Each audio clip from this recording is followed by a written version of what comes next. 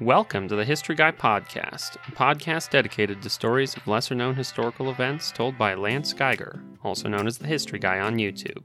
I'm Josh, your host, a writer for the channel and eldest son of the History Guy. We tell all kinds of stories about history, from the modern era to the ancient past, so you never know what we're going to talk about next.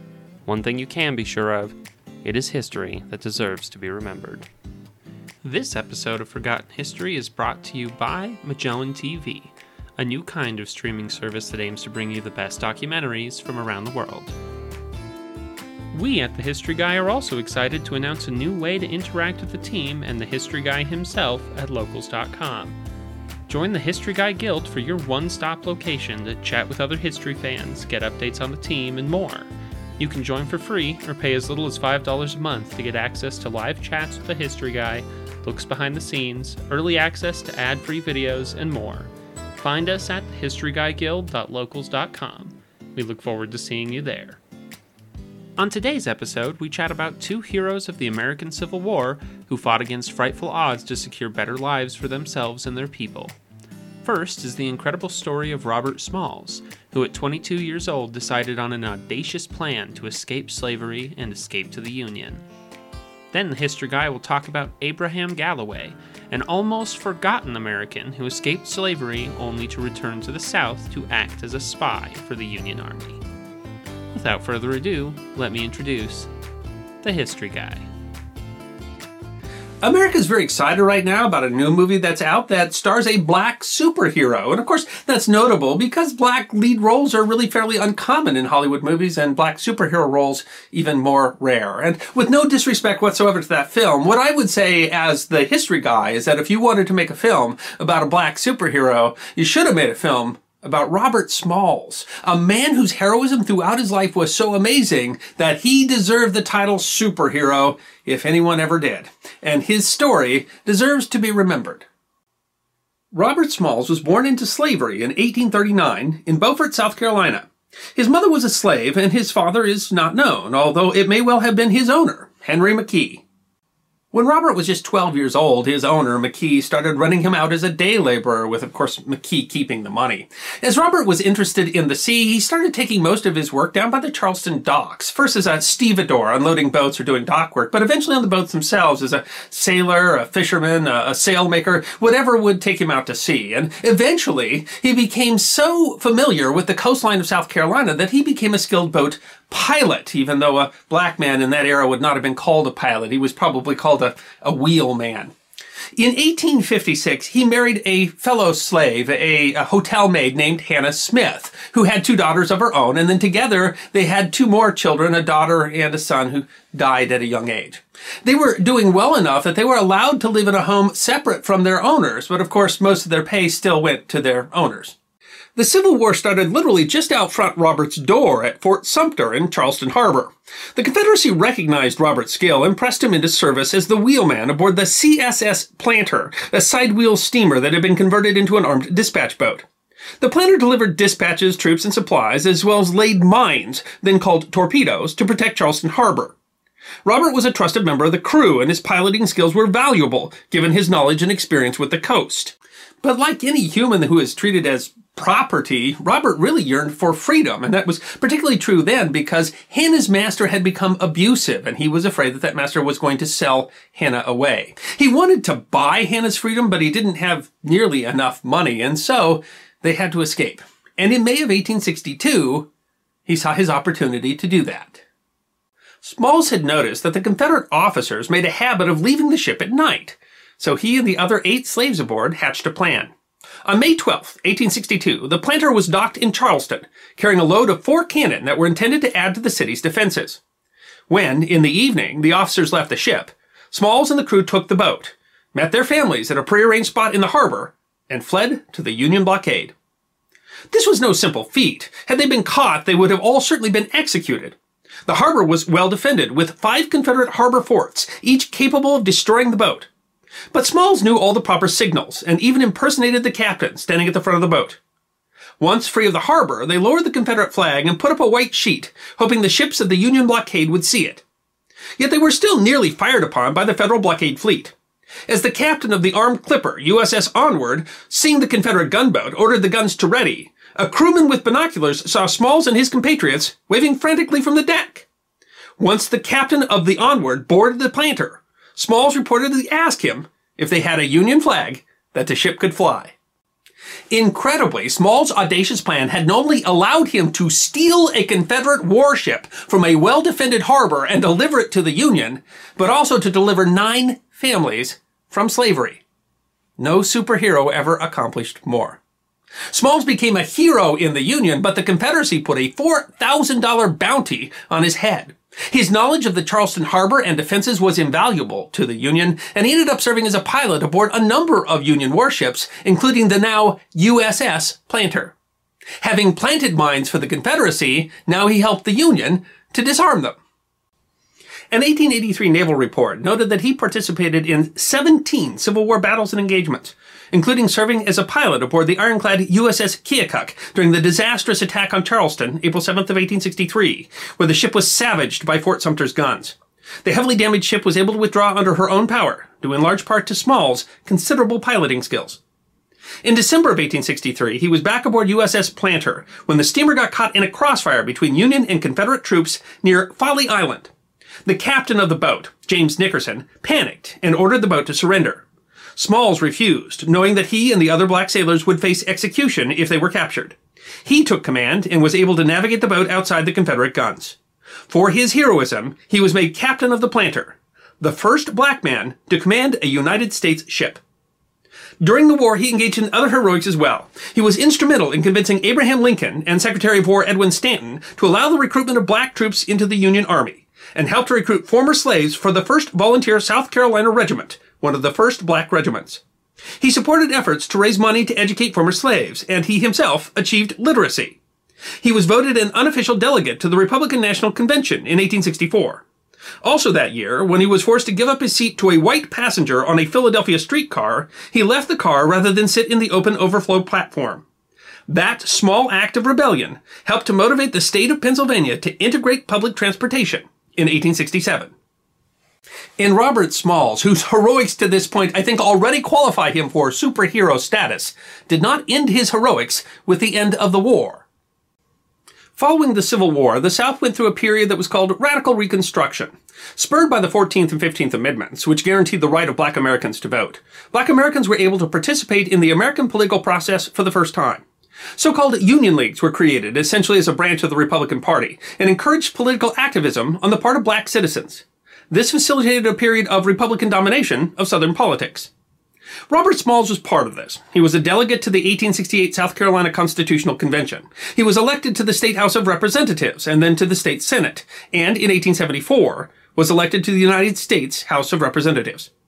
But this was a brutal era in U.S. politics, where anti-Reconstructionists frequently used violence and intimidation, often through shadow organizations of the Democrats, such as the Ku Klux Klan and the South Carolina Red Shirts. 35 African-American officials were murdered by such organizations during the period of Reconstruction. Smalls' life was threatened by a group of armed redshirts at a political rally in 1876. Over his long political career, he had to endure threats of violence, false and trumped-up charges, and open intimidation of voters. One contemporary observer noted in her diary, "Political times are simply frightful. Men are shot at, hounded down, trapped and held till certain meetings are over, and intimidated in every possible way." Eventually, Democrats won back the South and enacted numerous constitutional and legal changes designed to disenfranchise the black vote. Robert Smalls conducted his long political career during an era where serving meant risking his life, and the mere act of a black man voting was an act of heroism in the face of violence. 10 minutes is far too short a time to go over all the causes and crusades of Robert Smalls. The man who escaped slavery by audaciously stealing a Confederate warship underneath their very noses, never backed down in the face of adversity. The young man who had to flee slavery because he could not afford to purchase his wife's freedom, after the war used the money given to him by the Union as a prize for capturing the CSS Planter to purchase his former owner's home. The young man who was central to the Union decision to incorporate black troops into the Union Army eventually was made a major general in the South Carolina militia. In 2004, when the U.S. Army named a massive Besson-class logistic support vehicle the USAV Major General Robert Smalls, it became the first U.S. Army vessel to be named after an African American. Through it all, he faced threats of violence and discrimination. In the end, he even had to fight for his pension. It turns out that the first black captain of a United States ship was, because of his race, never officially commissioned. Robert Smalls served throughout the Civil War, 17 engagements, technically, as a civilian. Robert Smalls died of diabetes in 1915 at the age of 75. On his monument is a quotation from a statement he made to the South Carolina legislature in 1895. "My race needs no special defense. Their history in this country proves them to be the equal of any man, anywhere. All they need is an equal chance in the battle of life." Now is the part of the episode where we get to chat with the history guy. A little bit about what you just heard, what you're going to hear, and some behind-the-scenes stuff that you only get to hear about on the podcast. Robert Small's career is simply incredible. By any measure, he was an audacious and capable person. What brought him to your attention? This is one of the earliest episodes that I made. It's very early on in the History Guy. And I think it was just because it was such a crazy, incredible story. I think that's why it just seemed like a great fit for the History Guys to be able to tell a story like that. I don't know where I first heard of him. In fact, that's just something I stumbled into reading, or something that I'd heard like years before. But the thing that surprised me when I did the research for it, and this going back, because this was made I think in 2017, but is that I had heard the story of him stealing the boat from Charleston Harbor. I didn't even know that's the entire story, but I really didn't know the story of his life after and all that he did after. That was he's an extraordinary man in so many ways. And the idea that you had someone who started out as a slave who just through really guts and audacity became an important pilot on the river there, or in the harbor there, even as a slave, but then ends up serving in state legislatures, ends up a major general in the South Carolina militia. It's what an incredible story that is. So there was even more story there than I realized. So I think it's something where I just heard one piece of the story and I thought, that fits for the History Guy. And then when I went to research it, I was like, wow, he's truly a hero for the ages. Because just alone, that act of taking that boat would have been worthy of talking about. But it is amazing that that was just the beginning. I was not thinking of anything like that when I was 22 years old. Yeah, you're right. That story. That story in itself is an amazing story. It's enough to tell a whole episode on, and then he has so much story that comes after that. And he saved Union ships twice. Just because he was very good at what he did, and actually ends up commanding a ship as a black man. And of course, the Navy, there was a lot more opportunity for black people in the Union Navy than there was on the ground forces. But he ends up being very important in recruiting the black troops too, and in getting the United States to accept taking in black troops. One of his many different functions. And in many ways, it's the stuff after the Civil War. When your life is literally at risk if you were a freedman in the South trying to advocate for more black voting and advocate for black rights and education and all the things they're advocating for. Every day when he got up, there was someone who wanted to shoot him to death, and that was maybe even more brave than facing fire during the war. And he never backed down ever, and amazing, absolutely amazing guy. And he was, because like you said, he was only 22 when he took that ship, and it's just an incredible.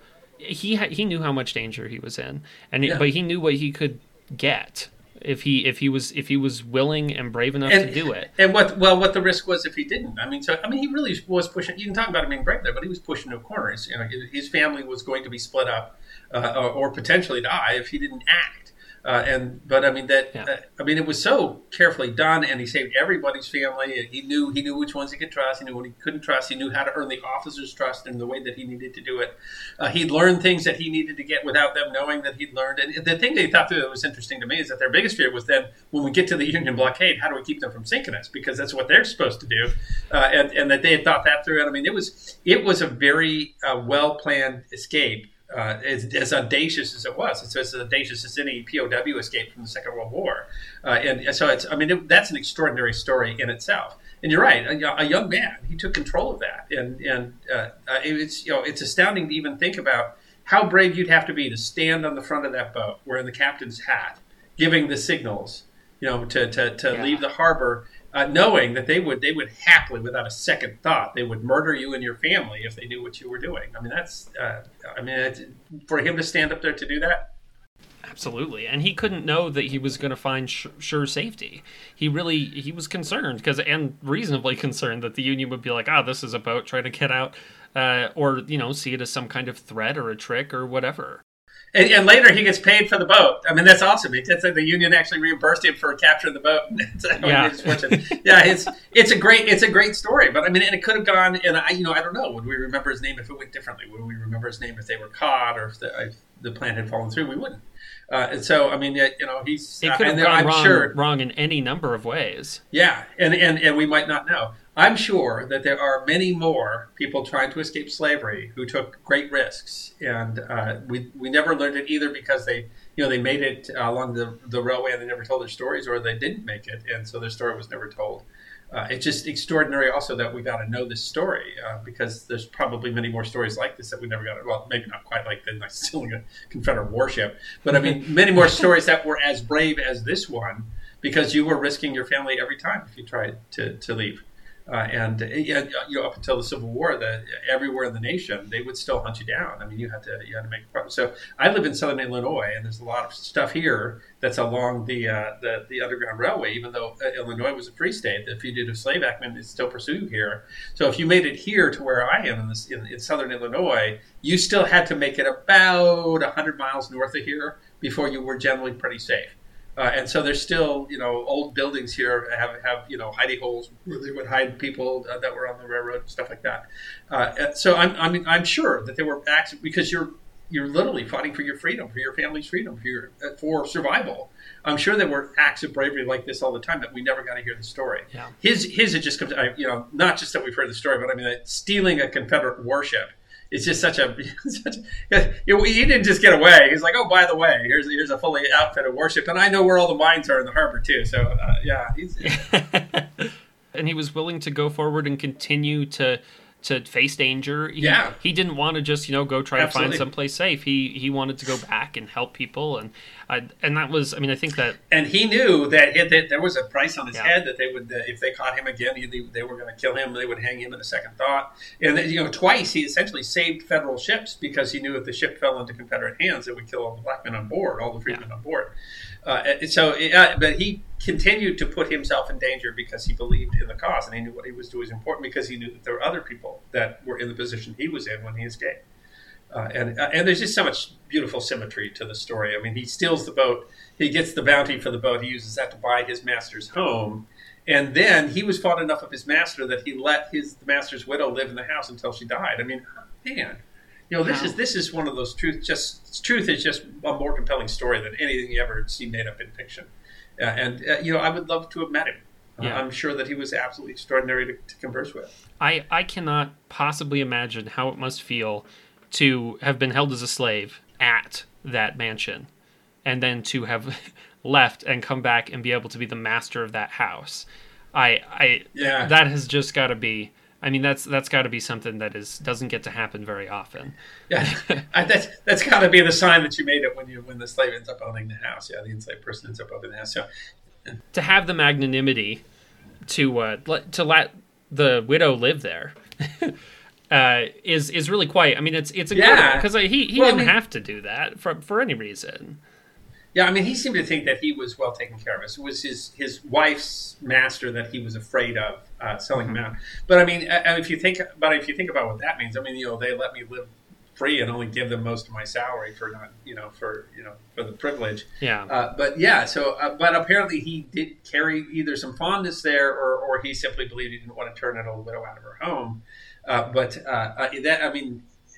That you can find forgiveness for what happened to him too. I mean, there's so many reasons it's an extraordinary story. I mean, the incredibly brave things that he did, that he continued to subject himself to risks because of causes that he believed in.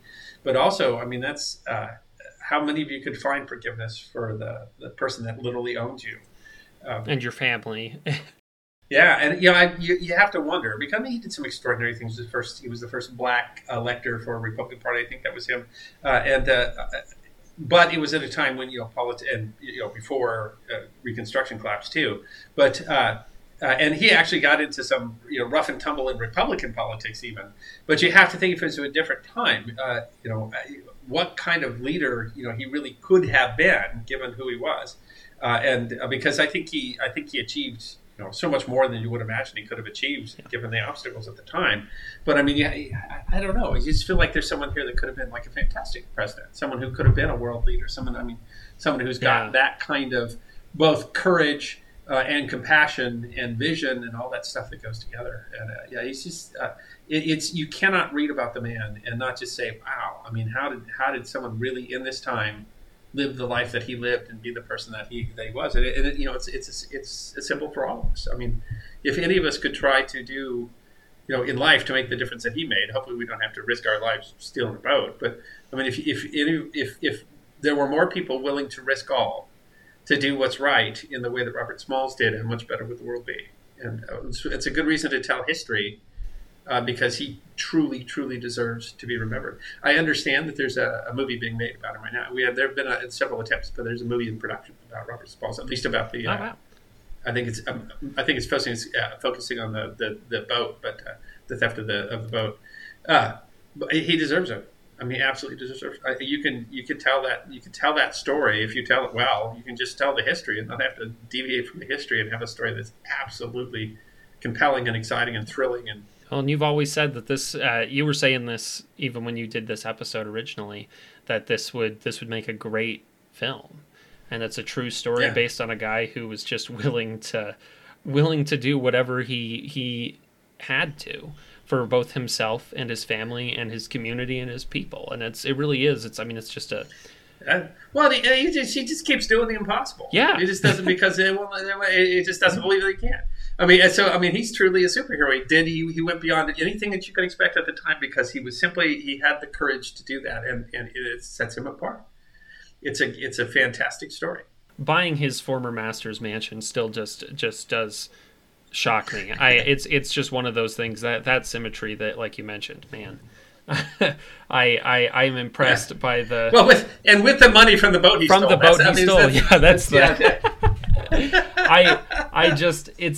It's an incredible story, and I really do hope we get to see that in film one day. I think that one of the the one that's being worked on right now, they describe it as Glory meets Ocean's 11, which I think is an interesting way to put it. That sounds like an apt description. Quite a caper to steal that boat and to have everything prepared so that he could do it. And the fact that it went off the way that it did really is impressive. Yeah. I mean, from a movie standpoint, it might be not have enough tension to it because everything went well, right? I mean, it didn't. But so we'll have to see if they have to embellish that a little bit because he planned it so well and everything went well. Up until the end when they were going to fire on him and they made an American flag and the first thing he asked when he gets there says, "Do you have an American flag I can fly so that no one in the blockade shoots at us?" I look forward to that. I mean, it was a pleasure to make that episode. It was one of my earliest episodes. It's one of the things that established the channel, and it is someone who absolutely meets that basic standard. History deserves to be remembered. I mean, he's the model, the very model of that. And honestly, he stole a boat on high seas. So, among other things, he was a pirate. That's right. Yeah? And because all good stories involve pirates. Exactly. Magellan TV is sponsoring this episode, and they sponsor all of our podcasts. And if you've listened to the podcast, you know that what we like to do is talk about what we've been watching on Magellan TV lately. And so what have you been watching on Magellan TV? I watch a lot on Magellan. I want to say, by the way, I want to mention, because I saw in the new airs that they have a documentary on Bessie Coleman. I haven't watched that one yet, but we did an episode on Bessie Coleman, and she is like Robert Smalls. She's this person that just never let obstacles get in her way. And I would recommend, if you don't know who Bessie Coleman is, then Magellan's got a video on her. I haven't gotten to watch it yet, but I will. But I mean, she's someone that absolutely deserves to be remembered. I actually was watching nature documentary stuff. I mean, there's so much to see on there, but sometimes, I want something. It's kind of funny on a documentary channel, but I want something kind of light. So I was watching part of the series, which is called Fish Life. Fantastic, absolutely stunning, high definition footage underwater. I grew up in South Dakota, and there's no way you're ever getting me under the ocean. That's as far as I'm concerned. And that's where that stuff lives, and I don't. I really, really enjoy the footage because I'm never going to go dive down there. And honestly, I think it's maybe aimed at a little bit of kids. But one of the things that's interesting is that some of our viewers know I have a 15-year-old here in the house. She very rarely watches documentaries, and she's not a big fan of the History Guy, to be honest. History's not necessarily her thing. But she has to. She's a great artist, and some of her art has been in some of the History Guy videos if you look carefully. But she actually came over and wandered and was watching it with me, which I thought was really cool. So Fish Life is a series that's just talking about how fish live under the ocean. The one that I was watching was talking about how they do locomotion under the ocean. Fascinating to watch. The high definition, up close footage of these very extraordinary creatures and all the different ways that they ambulate. What Willow, my daughter, was saying, what if people could do that? What if we could just fly around? And that's imagine the fish world. It's completely different. Yeah. And that was cool to watch. And so I had a great time watching. It's just one of the reasons that you love a documentary channel like Magellan TV is because they get such spectacular footage of things that it would be very difficult for me to go see, because unless you tied a rock to me, there's no way I'm going under. And I would say that this one's probably more aimed maybe towards kids. It's as a documentary, but I really it was a great way to pass time. I was just looking around the other day trying to choose something, and I ended up finding this one called Tumai, the oldest living ancestor. And so it's anthropology. I've always been interested in anthropology. I've got a minor in history in my degree, but I had considered doing an anthropology minor as well, just because I find it so interesting. So what this was about is a specific skull that they found in Chad. And they had found this one skull. It was kind of crushed when they found it, but so this talked about how after they found it, they tried to digitally figure out what its shape would have been before it got crushed and stuff like that. And it's amazing because this skull that they found is still possibly considered to be one of the earliest ancestors of humans. And so this one is called Sahelanthropus chadensis, and then also how they figure out how it might have walked. And apparently there's some stuff we've learned about since this came out that's kind of argued about whether or not it was bipedal. That they have this narrator who's narrating like as the skull or as the soul of this animal that was in there. So it's kind of it's funny every once in a while. It's that he'll say something and you're like ah ha ha ha ha. But it was really quite interesting, and for anyone who's interested in kind of that stuff about anthropology and how humans might have evolved, it's really interesting to see. We know so little about it still. So I really enjoyed that. Again, it's called Tumai, the oldest living ancestor. And of course, if you are a listener or watcher of The History Guy, you can always go to try.magellantv.com/historyguy, where we will always have a deal for you. Sometimes a free month, or a deal on an annual membership, or even a documentary that you can watch for free. Again, that's try.magellantv.com/historyguy. Next up, The History Guy tells the story of Abraham Galloway, an escaped slave who became an effective spy for the Union during the Civil War. There's been a lot said and written about black leaders in the era of the U.S. Civil War and Reconstruction, people like Frederick Douglass and Harriet Tubman, but there were many more who struggled for their people's freedom, whose names are relatively unknown. And among those is Abraham Galloway, an escaped slave who risked his life, his freedom, repeatedly as a Union spy, materially impacted the war, and served tirelessly throughout his lifetime to realize the promise of the Declaration of Independence, that all men are created equal. His story deserves to be remembered. Abraham H. Galloway was born in the tiny town of Smithville, North Carolina, in 1837 to 17-year-old slave Hester Hankins and John Wesley Galloway, a free white man and son of a planter. Though it was rare for white men to recognize their children by slaves, Abraham said that his father recognized me as his son and protected me as far as he was allowed to do so. Abraham was owned by Marsden Hankins, who was only 7 years his senior. He was trained as a brick mason from the age of 10. Nearby Wilmington was one of the busiest ports in the South during the cotton boom in the first half of the 19th century. The boom gave Abraham plenty of work, which he was free to seek on his own while Marsden worked his own trade. Galloway was expected to contribute $180 to the household annually, but otherwise enjoyed a fair amount of freedom of his time. He spoke with other blacks and was able to stay appraised of national news. As Galloway would later put it, in 1857 he and a friend decided that liberty was worth dying for, and it was their duty to strike for freedom, even if it should cost them their lives. At the same time, immigrants also threatened Galloway's ability to make the $180 his master expected, and Galloway may have feared that he would be sold. Galloway and his friend risked much to find a captain who would hide them among his cargo, and neither spoke much about who they found or how they got aboard his boat in secret. They hid among naval stores, barrels of tar, rosin, and turpentine, but danger remained. Authorities would fumigate ship holds with burning turpentine dross to flush out hiding slaves. The fumes had an effect like tear gas and could even be lethal. The escapees planned to cover themselves with a shroud and held pig bladders full of water to moisten their faces if the gas started pouring down. Fortunately, they didn't have to test their homemade solution. The boat wasn't fumigated. On the trip, they grew sick from leaking turpentine fumes in the hold, but when they disembarked in Philadelphia, they were free. They received assistance from prominent abolitionists in the Underground Railroad who helped them reach Canada, out of the range of the Fugitive Slave Act. Before he left, Galloway posed for a photo, an etching of which is the only confirmed surviving image of him. They traveled to Kingston, Ontario, just across the border from New York. Galloway wouldn't stay in Canada long. According to his friend, publisher Robert Hamilton, he wandered all over this country and Canada. In 1860, he even spent 15 weeks in Haiti, where a colony was been organized for escaped slaves. Galloway returned to the U.S. on April 1st, 1861, 11 days before the attack on Fort Sumter. He immediately went south, as one colleague described it, to incite insurrections. Actually, on the recommendation of influential Boston industrialist George Stearns, 24-year-old Galloway had been recruited as a spy. Galloway was determined to take action for his brothers in slavery, and some Union leaders realized that former slaves would make good spies. They knew how to blend in the South, were used to hiding and traveling in secret, and wouldn't betray the Union for a bribe. As a Union colonel later said, they had been spies all their lives. Galloway joined General Benjamin Butler, who had been put in charge of Fortress Monroe in Hampton, Virginia, one of the few remaining Union strongholds in Confederate territory.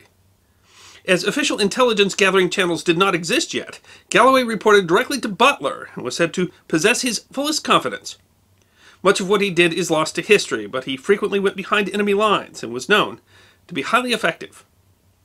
Fortress Monroe was quickly inundated with escaping slaves, and while he had no official orders, Butler took them under his protection as contraband of war, utilizing what intelligence they brought and providing shelter and food.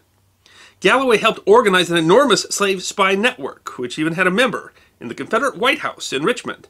Among the many intelligence missions Galloway participated in was to scout for landings for an invasion of North Carolina, accomplished by Ambrose Burnside in the winter of 1861, which secured much of the coastline for the duration of the war. This was the land where Galloway had been born and lived most of his life, and he and other slaves who acted as pilots to assist Union forces to navigate the waterways were integral in its capture. Galloway next joined Butler when he was tasked with taking New Orleans, which they did in short order. Galloway did scouting work and determined that Vicksburg was too heavily defended for Butler to take. They tried to bypass Vicksburg by digging a canal, and Brigadier General Thomas Williams confiscated more than 1,000 slaves to do the work.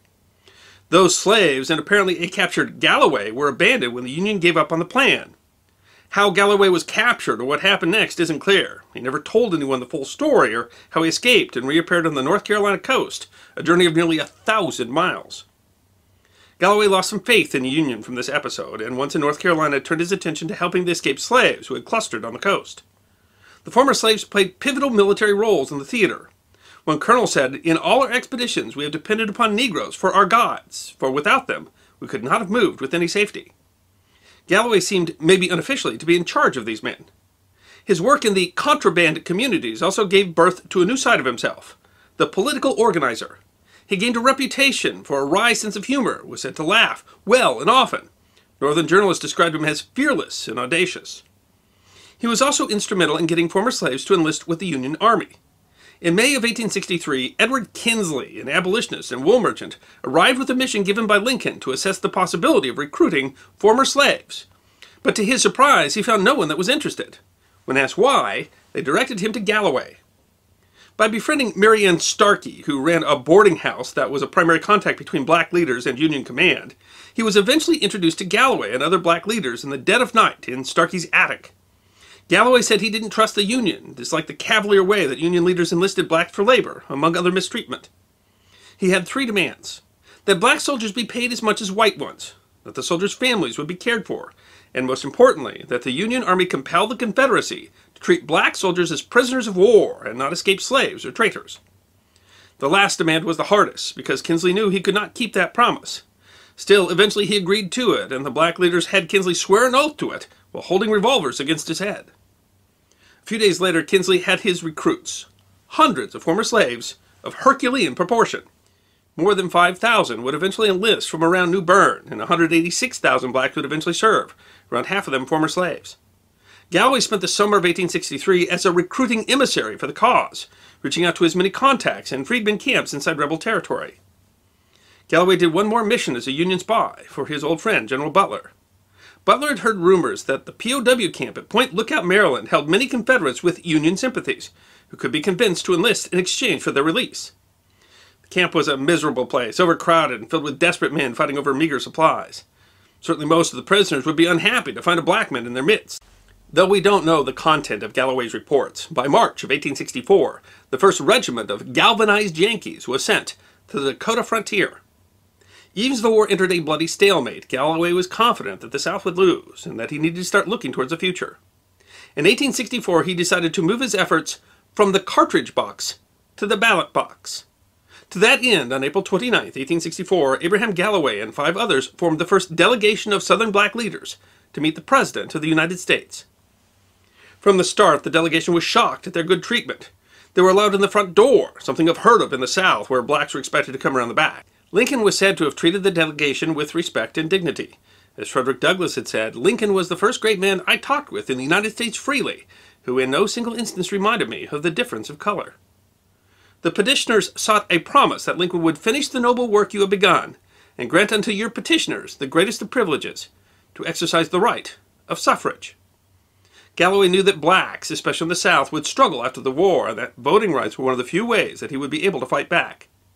Lincoln expressed his support, but did not promise the petitioners anything. Galloway's speeches across the North that year were hopeful, and he was said to make those laugh who had never laughed before. Still, Galloway was reminded of the lesser place blacks still held. Repeated massacres of black troops at Fort Pillow, Fort Wagner, Milliken's Bend, and Suffolk, Virginia, and the reticence of Northern leaders to discourage them reminded him that even then the North saw black soldiers as less valuable than white ones. When Lincoln was killed, he joined the board for the National Lincoln Monument. Galloway was selected as one of a handful of Southern delegates who attended the National Convention of Colored Men in October 1864. It was the first national meeting of black leaders, and it created the first national civil rights group, the National Equal Rights League. Galloway was named one of the 16 vice presidents of the League. His speaking tour afterwards can be characterized by a single line. "I am God's free man, and I feel I am ready to do all I can to lift up my own oppressed brethren." He helped to found the first state chapter of the National Equal Rights League in North Carolina. Auxiliary chapters were founded all over the coast. He was elected president of the league in New Bern, where Morehead City dubbed itself the Abraham H. Galloway Equal Rights League. Galloway demanded public schooling for black children, in addition to voting rights, so as to be an educated people and an intelligent people. If the Negro knows how to use the cartridge box, he said, he knows how to use the ballot box. He even said he was willing to agree to literacy tests for voting if they were applied equally to blacks and whites. "And I tell you that if this is done, 1/2 the white people of North Carolina will be debarred from voting." Violence was endemic between blacks and whites in the first days after the Confederacy collapsed. North Carolina held a constitutional convention without inviting any blacks to reinstate the antebellum order, while at the same time a Freed People's Convention was held across town, where Galloway and others asked for citizenship, public schooling, and equal treatment under the law. Galloway was called perhaps the most remarkable person among the delegates. At home, Galloway faced the threat of regulators, white militias, and soon the Ku Klux Klan. At least once, Galloway was forced to flee for his life. "There is no protection for the colored people," he said. "Our lives are always in danger." In 1867, the Republican Congress passed the Reconstruction Acts, which forced Southern states to pass constitutions that guaranteed universal male suffrage. Galloway seized this opportunity and supported the Republican cause wholeheartedly. "I stand here as a representative of the Republican Party, neither Republican black man or Republican white man, but the Republican Party." Galloway served as a delegate to the 1868 North Carolina Constitutional Convention, even though the press derided it as a kangaroo convention that would write a guerrilla constitution. Afterwards, he was put up for the state senate in the first race where blacks were allowed to hold statewide office. threatened whites engaged in mass voter intimidation, when people were writing that the only way to defeat growing black political power was the stern and bloody experiences of the battlefield. For fear of his safety, Galloway constantly carried a revolver. While giving a speech, he was attacked by a man with a Bowie knife, and he barely escaped a lynch mob. He was also chosen as the first black presidential elector in North Carolina history. In the Senate, he constantly challenged white politicians, refusing to obey traditional rules of deference. One paper called him the pugilistic Indian senator, in reference to his mixed blood, while another called him the colored Napoleon. He was always ready for a fight, and even threatened duels with senators who could not give him respect. If white people don't like their legislation, he said, they can leave. He faced constant racism, both in his personal life and in legislation, which declared that blacks were naturally inferior to whites. When a bill raising train ticket taxes was announced, he accused it of trying to price out black citizens, and rightly added, pass this bill, and you encourage horse stealing. When a colleague said the KKK was necessary to assure order and curb black criminality, Galloway shouted the man down. How could he justify the deeds and outrages of this miserable and contemptible organization? He was a major political supporter of labor and women's rights during his tenure. He twice proposed bills to amend the state constitution to extend suffrage to women. Tragically, at the height of his political career, shortly after having been re-elected to the North Carolina State Senate, Abraham Galloway died suddenly on September 1st, 1870, of a fever and jaundice. Some 6,000 people attended his funeral. One newspaper said that it was possibly the largest funeral in the state's history. He had survived so many attempts on his life, only to die of natural causes at just the age of 33. Shortly after his death, conservative Southerners resurged in what was called the Redemption to overthrow the Reconstruction era. In his time, Abraham Galloway was one of the most dynamic and popular of the Southern black leaders. He believed he had a cause that was larger than his own life, but he never learned to read and write, and so left behind very little to describe his own thoughts. And black codes and Jim Crow laws conspired to bury his memory. He was really only rediscovered in 2012 when a biography about him was written and a marker was erected near his hometown of Wilmington. The year before his death, he gave a speech that perhaps best described his life work. He said, "I care not about the living present, but there must be a deep foundation laid for the coming generation." Although he is very little remembered, Galloway cuts quite a figure. He had absolutely just an acerbic wit, and he was incredibly talented for both politics and spycraft. And I think that's one of the things that's so amazing, and the things that tie him and Robert Smalls together, and not just their situations. Oh, yeah. But it does make you wonder how a man like this is so completely forgotten. Yeah, there's lots of reasons for that, but part of it is after Reconstruction ended, then there was an aggressive effort to hide these sorts of stories because you didn't want heroes. The freedmen heroes. You didn't, but I mean, it is that's one of the most extraordinary things about Galloway is that this story had to be rediscovered before we even would have heard it. So, and an interesting thing here. This is, if everybody doesn't know, Josh writes scripts for the History Guy. This is a script that you wrote. And you found this character. He's so many parallels with Robert Smalls in terms of the risks that he was willing to take, and that he took those during the war, and then he could always have been re-enslaved. Once you escaped, you would go back behind lines again. They both were so instrumental in recruiting black troops into the Union, which ended up being very important by the end of the war. But that his story was lost, that it was forgotten, that it had to be rediscovered, and that this literally almost became forgotten history. That adds another twist of what's just fascinating. This is another superhero. This is another one of the X-Men.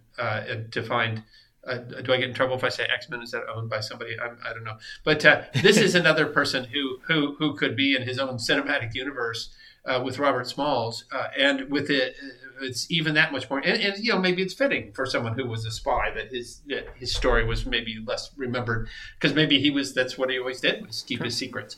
But it's so great that it did come to light because he definitely deserves to be remembered. Absolutely. And I think how I ultimately discovered him was probably from that book, that the 2012 one, which kind of uncovered his story. And we were able to get some information about him, even some firsthand accounts and stuff that would have been difficult to find otherwise. And so I remember I read the book. I think I had learned about him a little bit beforehand, probably reading about the book. But it was so cool to be able to see that he had we had all of what we do have about him, because he, unlike Robert Smalls, he did not become literate. He never learned to read or write, and he was busy doing his other stuff. But Smalls did eventually teach himself how to read and write. Galloway ended up just having to essentially, I mean, he was able to do everything he did. He even as an elected official, without ever writing, and yet still managing to be, based on some of his quotes and some of his conversations with other people, often the smartest guy in the room. So I think it's really an interesting story, and I love being able to uncover some of this stuff, especially stuff that, just literally was lost for all these various reasons, partially because he never did write his own story. And if he'd been able to write something down himself, then it would be something that maybe could have been more easily rediscovered. But having to piece it together from all the various records that you can find is a much more difficult task, and it's hard to. It is. We find other historical figures that are in that same position. Yeah. They didn't record their own story, and so you always have to wonder what story's been recorded. Because was it a friend or a foe that was telling the story? By the way, that book is "The Fire of Freedom: Abraham Galloway and the Slaves' Civil Wars" by David Soselsky. And David, if I mispronounce your name, I'm sorry. We do. I mean, it's a good point to talk about. We do research a number of different ways in the History Guide. We don't usually create bibliographies, and we don't just because we use so many references and sources. And we're not purporting to be a book, is what we're doing. I mean, so it would just be too much to add for like a video sort of thing. But that doesn't mean that we want to ignore the sources that we've used and acknowledge the work that they did. And this one, it's really worth mentioning that particular book. I didn't read the book, but apparently, it's certainly.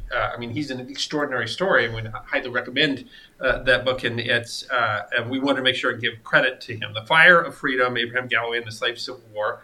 And we often, when you look at the History Guy, sometimes an episode will largely derive from a single book, but we use actually many sources when we put together our episodes, and that's one of the reasons that we don't give you a full bibliography. It's one of the reasons why I honestly tell people that we probably shouldn't be used as an academic reference. I mean, if you're doing a paper for school or something like that, because we're not really claiming to be professional historians that way. And it's important to note that, because there's a code of standards for professional historians, which includes that everything is going to be specifically referenced.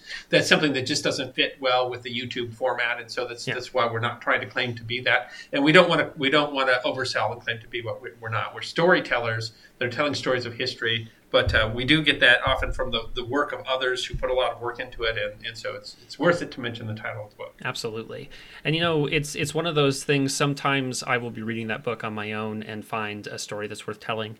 I've been reading a biography of all the presidents, which I will get through someday. But a lot of times I'll find pieces of stories in there that I really feel like are worthy of talking about. Other times, you find a topic and I'll go try to find some information on it. And when I'm doing the research, I'll find a book and get through it. My wife is a librarian, so I can always get these books somehow. Sometimes it takes a while to get them through the interlibrary loan system, but that's another good reason to thank a library and thank a librarian, is that they'll get those books to us. But I agree, it's important that even though we don't put our bibliography out there. I mean, we're using sources, and we use a lot of sources. And I spend a lot of time, honestly, trying to make sure that if there's a claim someplace, that I can back that up in a source somewhere. A lot of times, our titles of the videos will be direct quotes from other things. So that's really where we're at. So we're trying to tell these stories, and I think it's cool to talk about kind of how we get those, because ultimately I get them from all over the place. Yeah. I end up looking a lot. I will admit that I've searched more than once little-known history stories, although I've kind of figured out that now you do that enough times, and they kind of list all the same things. Every top 10. Oh, the same ones, yeah. The top 10 least-known history stories. Yeah, but there's lots of things, but we are good Googlers. I mean, it is fair to note that we're not primarily primary historians. We're not going out and finding, death records and things like that. We are primarily using secondary research, which means someone else did the research. We are synthesizing a lot of that in order to turn that into a story that we hope will spark people's interest in history. But we're not trying to steal from anybody. We're not trying to plagiarize from anybody. We do want to acknowledge that we're getting this from a lot of other different works. And where we have a work like this that so significantly impacted an episode, I think it's worth it to mention the name of the author and the name of the book, because they deserve to get get not just credit, but I mean, gosh, buy the book. It's a great book. Yeah, absolutely. And there's a lot more in there. Ultimately, when we're putting these stories together, you just have to leave stuff out. Stuff that is stuff that is cool, but is not necessarily relevant to the you couldn't fit the whole story of any whole book, and we're using sometimes dozens of books. You couldn't fit all of that into a 15-minute story. I mean, there's a reason that we do what we do, but the goal is not to keep people from studying history; it's to get people to study history more. There's something else you mentioned that I think is worth mentioning, because I think people will ask, who is Josh? Aside from he's the history guy's son, he's my oldest son. I have 2 sons and a daughter. The son's grown, the daughter's still 15. To give you an idea of how much he loves history too, which I hope I had some role in that, but because he passed by this, Josh is committed to seeking out and then reading quality biography of every president of the United States, and there's not a lot of people who've made a choice to do that. But I mean, that shows his commitment to history and how he spends his time, and one of the reasons why he's here on the podcast, and one of the reasons that I'm so honored to have him as part of the History Guy team. I think it's a huge contribution since we hired. I think it was just a year ago, right? We hired you last January, about a year to come on full time as an employee of the History Guy. One of the things that we tasked you with immediately was to create a podcast, and you've done a brilliant job of it. And it's because you have that passion for history that it's a joy. History deserves to be remembered, and I'm so glad that you agree, because there's nothing really better than being able to work with your son. Well, and I've always liked reading as well, and I've kind of found as I've gotten through it that the biographies are really an interesting way to look at history, because you get to see so many different things that happen in history around these folks. But I think it gives you a very interesting perspective on each one of these individuals' lives. But one of the things I really like to say is that no one ends up president by accident, even though there are a number of presidents who they've called. I think they called John Tyler his accidency. But there's a reason why those people are all in those positions, and so I found it a very interesting way to look at American history. I'm up through Teddy Roosevelt. I just read Edmund Morris's trilogy on Teddy Roosevelt, which is absolutely wonderful, masterpiece, honestly. Yeah. I haven't read that one. I've read several Roosevelt biographies. Everybody knows I was a ranger at Mount Rushmore, and of course Teddy Roosevelt is on Mount Rushmore, and so I've done some good research on him back in the day. Amazing person in many ways, but I haven't read the 3-volume biographies. It's a really good set. I really recommend that one. I think it's one of my favorites. I try to do it in 1 volume if I can, but for someone like Teddy, there was no way they could fit that in well, I mean, people have tried. You can. But it was very good as a trilogy. I'm a big fan of David McCullough's Morning on Horseback. But he's a very famous historian. But it stops before his political career. It goes right up to when he first runs for mayor of New York City, which, of course, he lost. He lost his first election. He knew it. That was actually why I didn't end up reading that one, and I'll probably go back to it. But because I tend to try to find one that is specifically a biography of their whole life. There's a lot of, especially for like the lesser studied presidents, it can be a little difficult because there are some that will look at their presidencies, but I want their whole life. Actually, the one I have for Taft that's next is a pair of books too. He was a little difficult to find a biography that fit all of my exacting specifications. To find one that met everything that I wanted it to meet. But it's a really cool way to read history. I recommend it if you're interested in doing it. I've been reading them in order, but you don't have to. There's some places to try to figure out which ones are the best biographies, which is it's something of a trick. I would say there's a lot of different biographies that are very good. I think we'll find a place either on the webpage, historyguy.com, or on the locals page, historyguyguild.locals.com, and have you post the bibliography. Have you post the list of books that you chose to read? And, absolutely. That would be.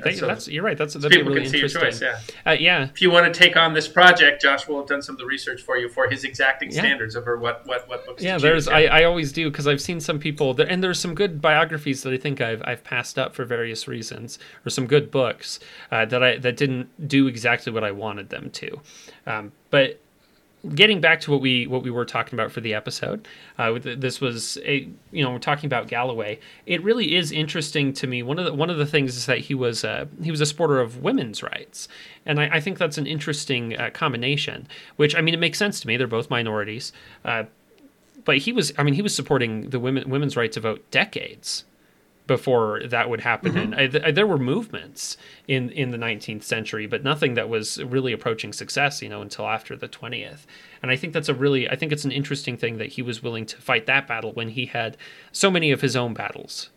His own battles to fight, yeah. I mean, it's just another example of how brave he was, but it also is an example of he could apply his experience and understand what that meant. He's again, like Robert Smalls, this is a person that's just he makes choices he doesn't have to make. I liked Galloway's take on literacy tests, that if it were applied fairly, 1/2 of the white people of North Carolina will be barred from voting. And I think it's an interesting thing to talk about, because literacy tests were rarely applied fairly, were they? I mean, certainly they were used as a way to try to exclude black people, so of course they were being applied unfairly. They were being applied differently. Yeah, we mentioned that actually even after the post-Reconstruction era in the video that we actually posted this morning on the YouTube channel.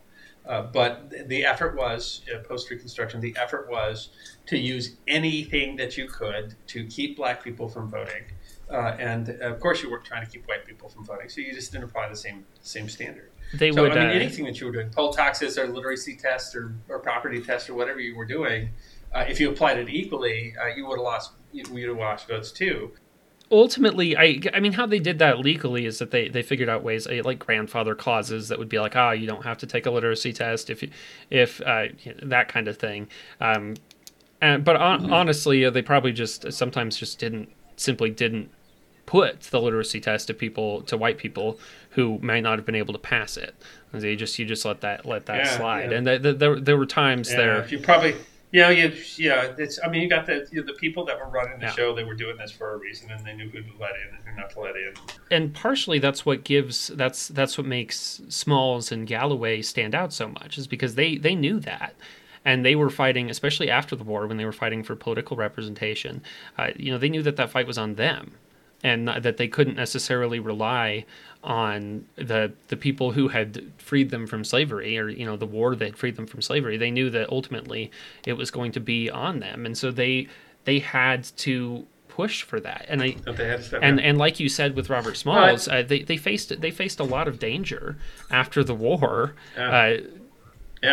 Just for Trump. Yeah, absolutely. I think at one point someone tried to stab him, and I think they both ended up being armed because they're at risk. But I mean, the thing is, so much of it was done by intimidation. So much of it was playing on naivete. And these are two men that wasn't going to work on. Yeah. These are two men who had faced greater danger than a red shirt. I mean, they call them red shirts, right?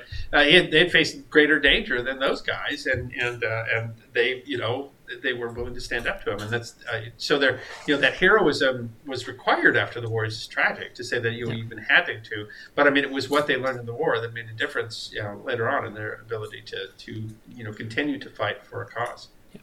And it ends up being, I mean, it's incredibly tragic that Galloway was only 33 when he died, and I don't want to say ironic exactly, but there is something incredible about the fact that even though so many people tried to kill him so many different times, and he did so many different dangerous things, he died of natural causes. And he's died of a fever. Yeah, and so life was rough. This is before we identified viruses. There was a lot of things that we were missing. So I mean, that shows you it's another thing about the era too. I mean, you can still just die today, right? Oh yeah, I mean, you die of COVID, but this. We don't always appreciate all that we have today. One of the things is it's a lot harder to just drop dead of a fever today. That was actually fairly easy to do in the 19th century. We didn't have any real treatment for fever. Yeah. And so it just tells you all the other things that they face, that you can face guns and knives and sneaking behind enemy lines and being around people who would kill you if they knew who you were. And you could still just be laid low by a regular run-of-the-mill infection because we had no way to reduce infection.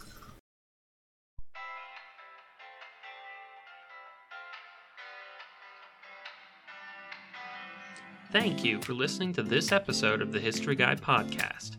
We hope you enjoyed this episode of Forgotten History, and if you did, you can find more on our website, thehistoryguy.com. We release podcasts every 2 weeks, so stick around if you want to hear more podcasts of Forgotten History. You can also find us on Facebook, YouTube, Instagram, Twitter, and Patreon. You can even get a personalized message from the History Guy himself on Cameo.